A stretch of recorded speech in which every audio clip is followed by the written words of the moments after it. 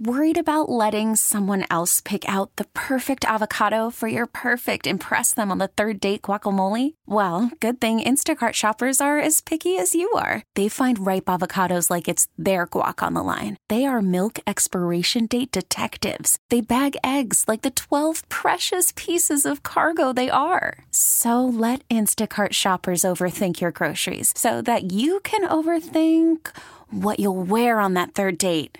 Download the Instacart app to get free delivery on your first 3 orders while supplies last. Minimum $10 per order. Additional terms apply. A lot to talk about after the Eagles fell to the Patriots Sunday at Lincoln Financial Field 17-10. The voice of the Eagles, Merrill Reese, is back with me for another conversation.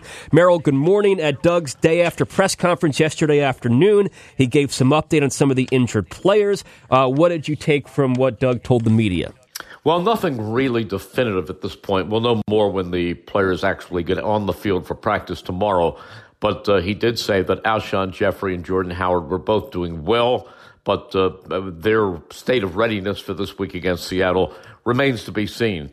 Other guys, we haven't seen Nigel Bradham in a while. Although I'll tell you something, the Eagles got a great performance the other day out of Camus Grugier-Hill. I thought he was all over the field, just played exceptional football.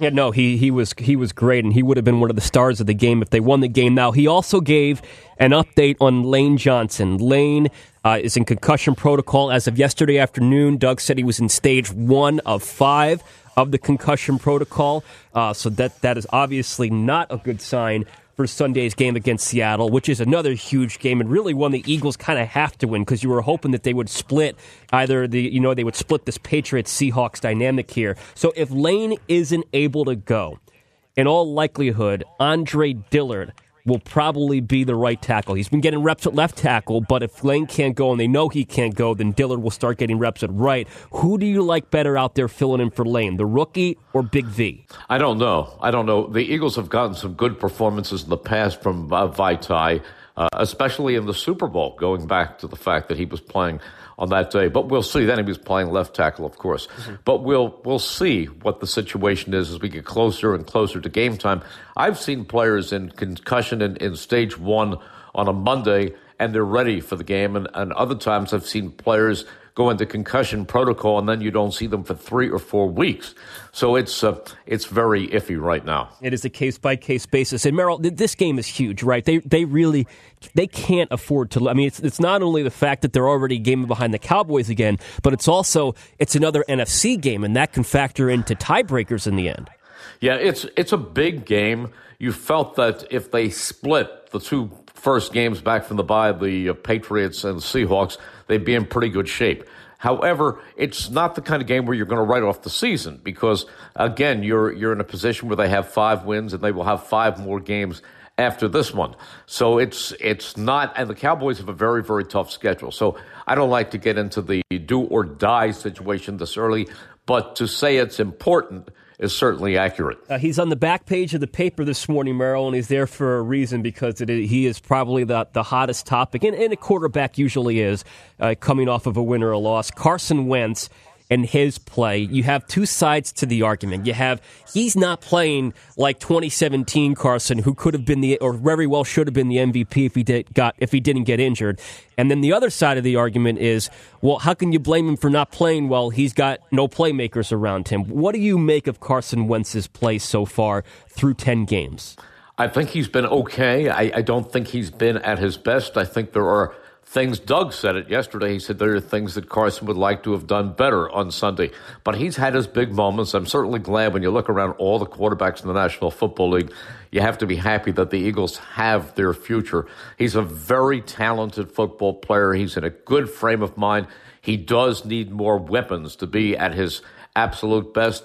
But hopefully he'll pick it up this week a little bit. But he's certainly had his high points, too. We saw what he did in terrible conditions in Buffalo. I thought he was pretty strong against the Bears. But again, on Sunday, he did not have his best day, and he was also playing against one of the best defenses in the National Football League.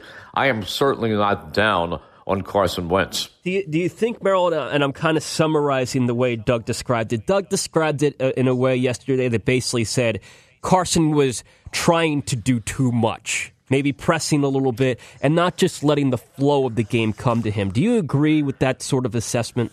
Well, there's no doubt that athletes in critical situations sometimes do press, do try to be too fine with the ball. Carson's at his best when he just goes down, identifies a target, and lets it rip.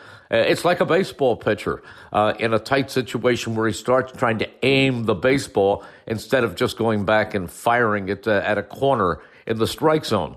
So it's more of a fact where if Carson just plays naturally and doesn't press, he's going to have better results. But that's very, very easy to say and not as easy to do. Fair enough. Correct. I got one more for you. I really think that the Eagles' depth is at a point where it's just, I'm not to sugarcoat it, just awful.